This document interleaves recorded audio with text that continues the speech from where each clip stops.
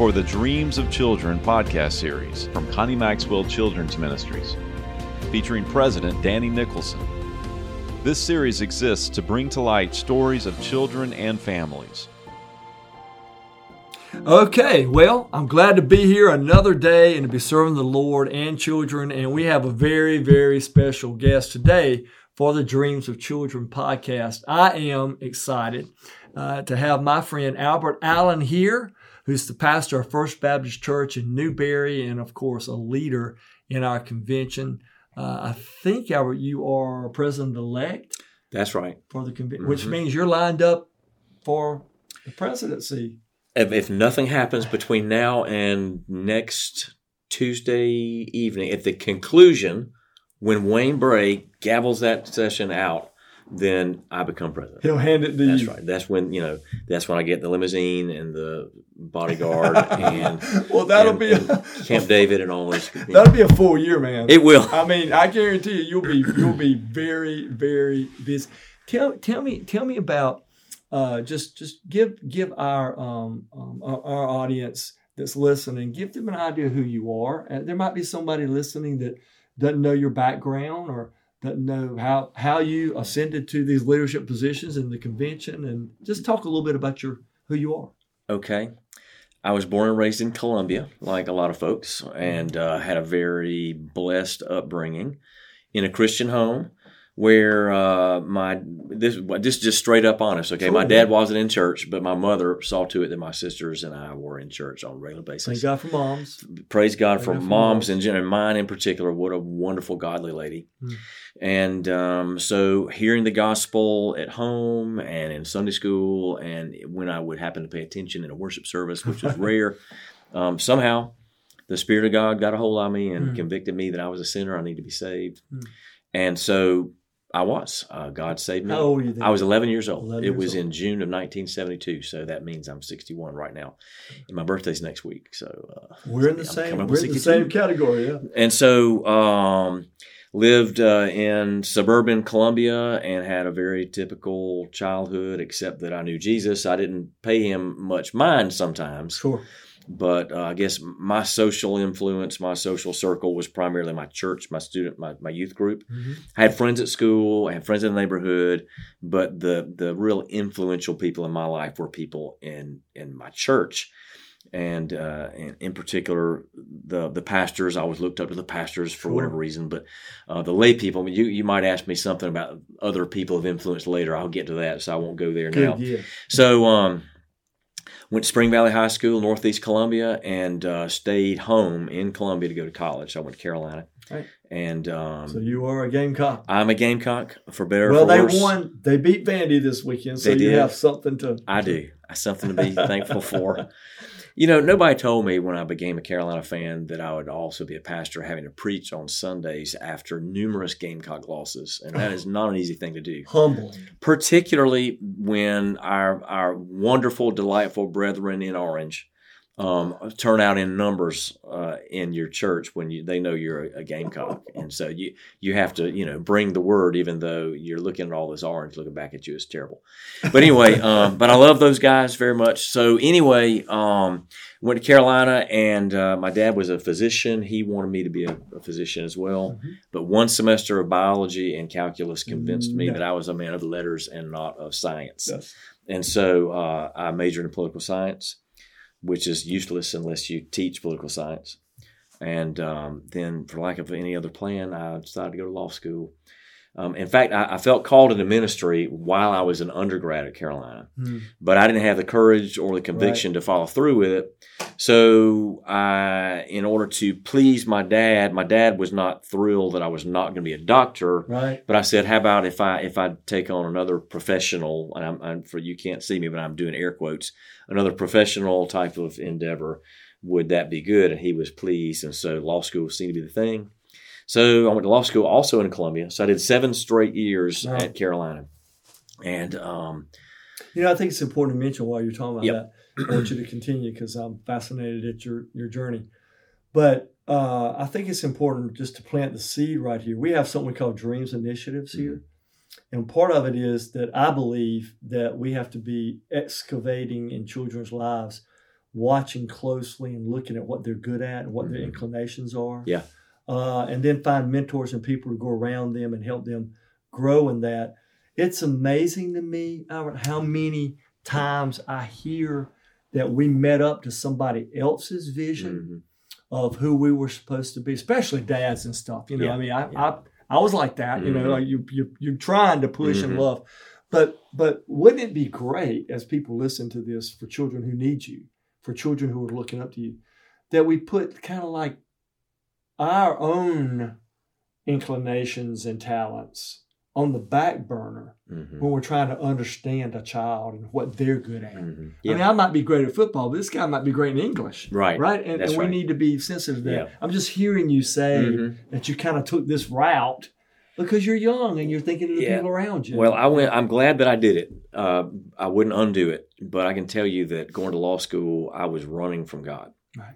That sounds dramatic, and I don't want to be all dramatic, but no, but you know in your heart. You know I believe that He was calling me to full-time ministry, pastoring, but I didn't have the nerve or the courage to buck what I knew would be a negative response from my father, and I didn't want to leave home. Sure, I was a homebody extraordinaire. You just leave me in Columbia for the rest of my life, I'd be happy with my same circle of friends and my same home church and all. Sure, but so all the stacked up things against me negative-wise for leaving doing a ministry won the day. And I thought, okay, well, I'm not going to go to seminary, so law school. Dad, how's law school? Law school's great. And so I did 3 years long, and for the first year, God, in His mercy and kindness, left me alone and did not bring me any more conviction about ministry, knowing that if I were to be distracted during that first year, I would fail out. I'd fail out. But come year 2, He came back. And I don't want to say with a vengeance because that's not nice, but He came back over and over again, strong conviction over me that, I'll let you go ahead and you do this law school thing, but when you're out, you're mine. But I bet you learned a lot that you exercise today in your ministry. From from the reading, from the writing, from the things that really more instead of facts or knowledge, just sort of understanding how things work, right. and understanding the systems, and gaining confidence in interacting with people who might otherwise tend to be intimidating. So that law school journey was preparation for ministry. Yes. I had no idea that it would be. It was. I graduated, and another evidence of God's mercy is I passed the bar exam. I was working in a law firm in West Columbia with some great guys. I was the junior guy under the totem pole, the new lawyer, and so you take the bar exam in the summer, and at least in those days, I don't know how it is now, it took them months to grade those exams. Right. And so you take the bar exam, you go to work for the law firm. You're not a lawyer yet, so you're just doing all the junior flunky stuff. And then come middle of the fall, it was in November, the bar results are finished. And the state office, the bar office of the Supreme Court, they call all the people that took the exam, and they give you the news over the phone. Oh, man. And so I got the news on a Wednesday that I had passed the bar exam. Wow. And I was flying high, riding high, so excited. That was Wednesday, Thursday, Friday. 2 days later, I go on a retreat with my church. The singles group. I don't know, they don't call them that anymore, but they used to have singles ministry, right? Well, I agreed with some friends, I will go on a singles retreat, okay? If y'all will shut up and leave me alone, I'll go. Well, our new pastor at that point was Wendell Estep. Oh, yeah. Okay. Sure. Wendell had been there for a matter of months. And he spoke that night on knowing and doing the will of God. Wow. So I enjoyed having passed the bar for 2 days. And then God came back to me and would not let go. And over the next few months, I made all the arrangements, and I resigned from the law firm and went to Fort Worth to seminary, which is way too much time spent on that one thing. So, no, but I think you got our lives are our testimony, and they're the working of God, and who you are now. That's part of it. Those decisions were part of it. Do you remember the first time you preached and your daddy was in the congregation? I do. And his big fear was that at the end of the service, the pastor was going to make everybody stand up and hold hands. He would run screaming from the room if he thought. So yeah, Dad. My dad was like that too, by the way. Listen, so I get that. When I made the decision to leave the law firm and to go to seminary, telling my dad was the hardest part of all that. And he had and I love him. He's left this life. He's gone to be with Jesus. Right. Praise God. He was saved and he's with the Lord. So I don't want to pick on him when he can't defend himself. Sure. But when I talked with him on the phone, his reaction was along the lines of, you need a psychiatrist. You've got problems. I failed you. Right. I let your mother take you and your sisters off to church too much when you're growing up. And so it's like, okay. So that was huge. That was hard for you. It was awful. But 3 years into seminary and done. And then I'm preaching somewhere. I don't know where. Dad comes to it. He doesn't tell me. He's coming. But I knew he was going to be there. He doesn't tell me this, but he tells his best friend who told me that Dad said to him, Albert made the right decision. Ooh. And eventually he told me that. But it came through somebody else. And so Dad got to a very good place with me being in ministry. Praise God for that. Yeah. Well, so this is totally about For the Dreams of Children. This is totally about loving children through Jesus, because the story you're telling, everybody has our story like that. It might be a little different here or a little different there, but sooner or later you have to step out. And when you step out in boldness and faith and what God wants you to do, usually he'll bring people to support you around you, or he'll change other people's lives and things. And it sounds like to me it's a beautiful story of how it probably ministered to your father, Albert, that you became a pastor and that he was influenced by your life. Eventually it got there, but it not up front. Not up front. And so I did 3 years in Fort Worth at Southwestern Seminary, graduated, and I came back to pastor Willow Swamp Baptist Church. Willow Swamp.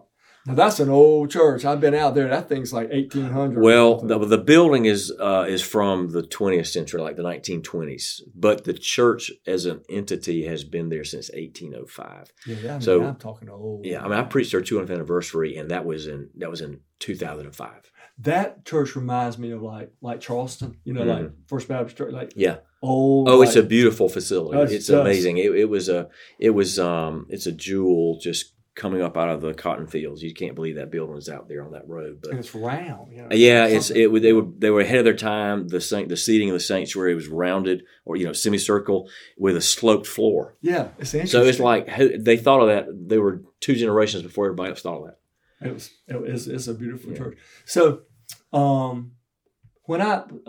you're in Baptist life. You're a leader. You have done wonderful things, because you wouldn't be president next year if you hadn't. And people are looking forward. You taking the gavel from Wayne and carrying on. What is your?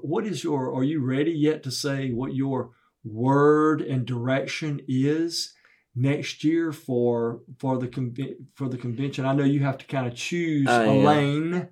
Yeah, I'm ready, but I'll just tell you what it is and not get into it very much. Sure. So the theme for the year that I have the honor, and by the way, I don't know how this happened to me. This is God's sense of humor. Stuff, right? He's playing a joke on the state convention. But the theme that I believe has led me to is let's go. That's good. Because for Wayne, God led him to wake up. Right. And for me, now that we woke up, let's go.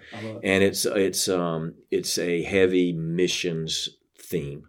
And I look forward to developing that over the year and revealing that. And then the annual meeting that is currently being planned in initial stages for 23, right. The meeting I'll have the honor of presiding over, I've already been able to line up some of the speakers, and they're heavy hitters in Southern Baptist missions life. Beautiful. Some that are on the radar, but a couple that are on the radar that are going to really move hearts. Well, as a mission institution, we want to be behind you. We want to work close with you. If there's something you need from Connie Maxwell, all you got to do is pick up the call. I appreciate Call that. me, and we'll be behind you to support it in any way we can.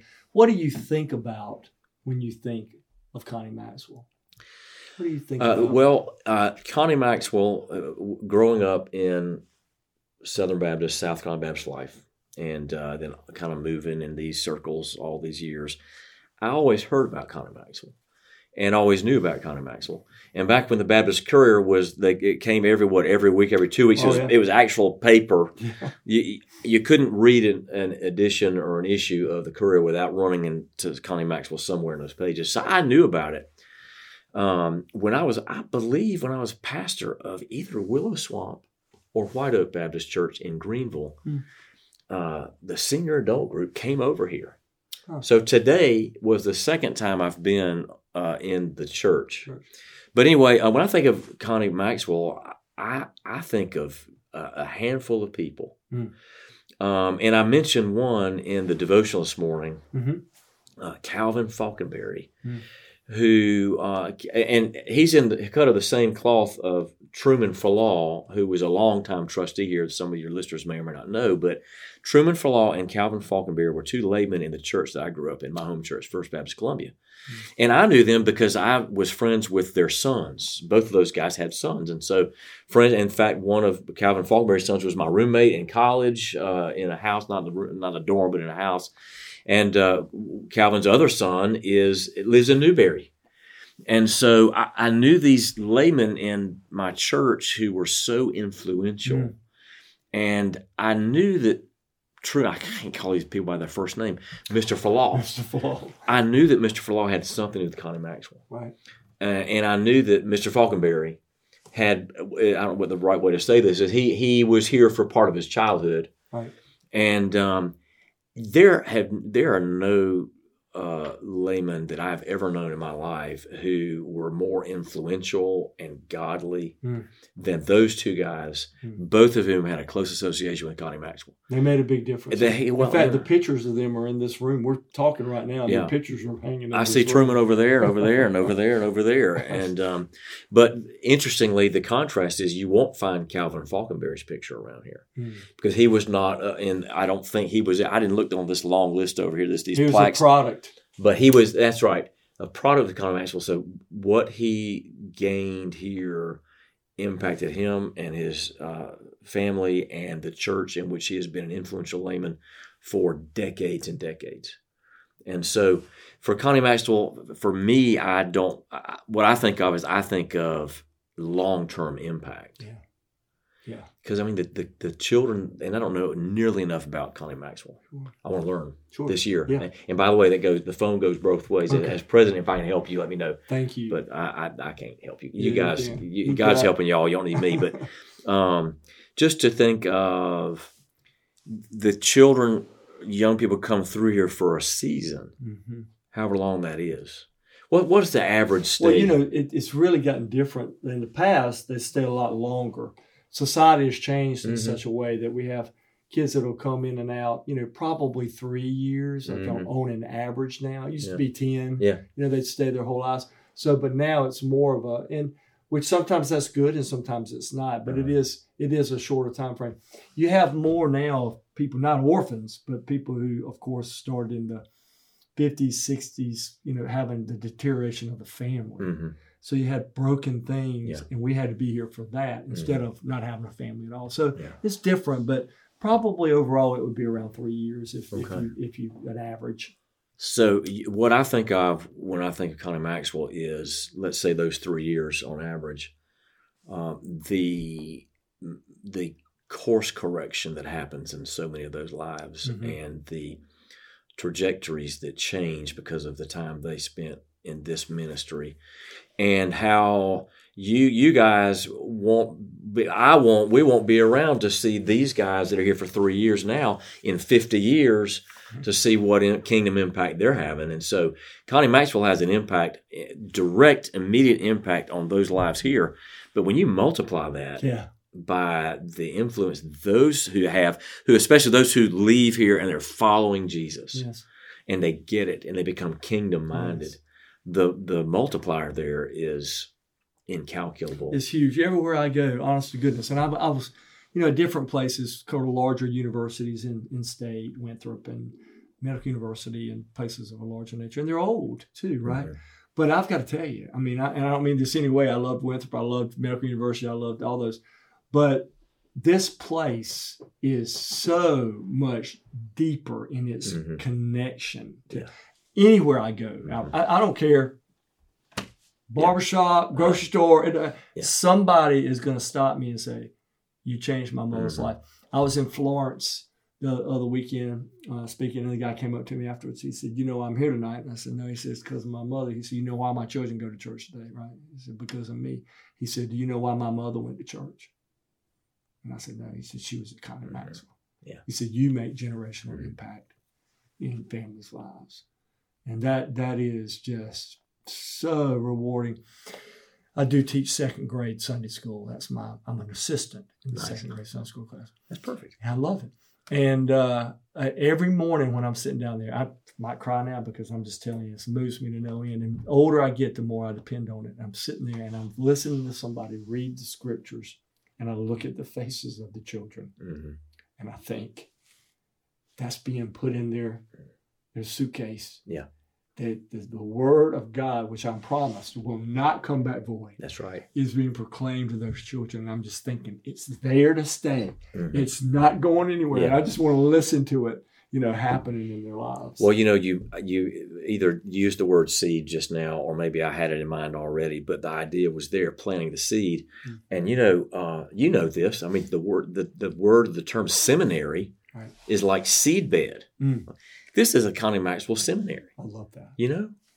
And so it's not formal classroom teaching and pedagogy and all that kind of stuff, but this is a seed bed. If ever there were one or was one or is one or will be one, it's right here. I love that. And so I love that. In fact, I think I'd call this episode the seed bed. I mean, it's beautiful. Last, but not least, this is always a fun part of the interview, because you've got to go. You've got duties to take care of today as a pastor, and we appreciate the generous amount of time you've given us. And I feel like I know you better, and I love that about these things. But if there was one word, like I just love doing this. I love challenging people to say, well, what if there was one word that you could associate in your mind and heart and spirit with Connie Maxwell? What would it be, and why? Can it be two words joined together by a hyphen? Yes, it can. Okay. Safe place. That's what I think of. For people who desperately need safety. Safe place. Yeah. You can never really dream if you don't feel safe. That's right. You can never really, if you're always scared. One of the things we're planning on doing is looking at trauma in the future in a deep, deep way.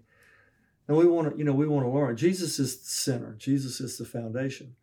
But we've learned a lot, Albert, about the mind and, brokenness and trauma, and how that prevents people from dreaming and prevents people from having a life that's whole. So we've going down this trail. So we try to learn more about some of those things. And you'd be surprised at how many kids that are just scared. They're broken. They're scared. They don't feel safe. It's in their heads. Well, fear and insecurity stunt growth.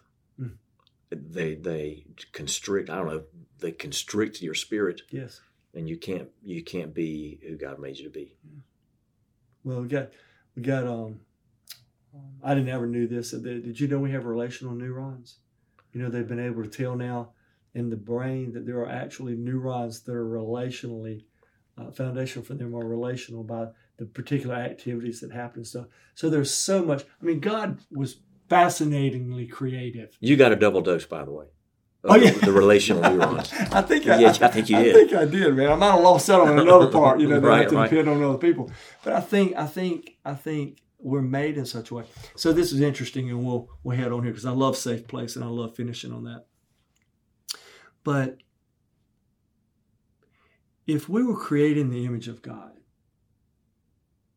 and God is relationship, like if the Holy Spirit and the Father and the Son had been relating forever, like this interaction, right?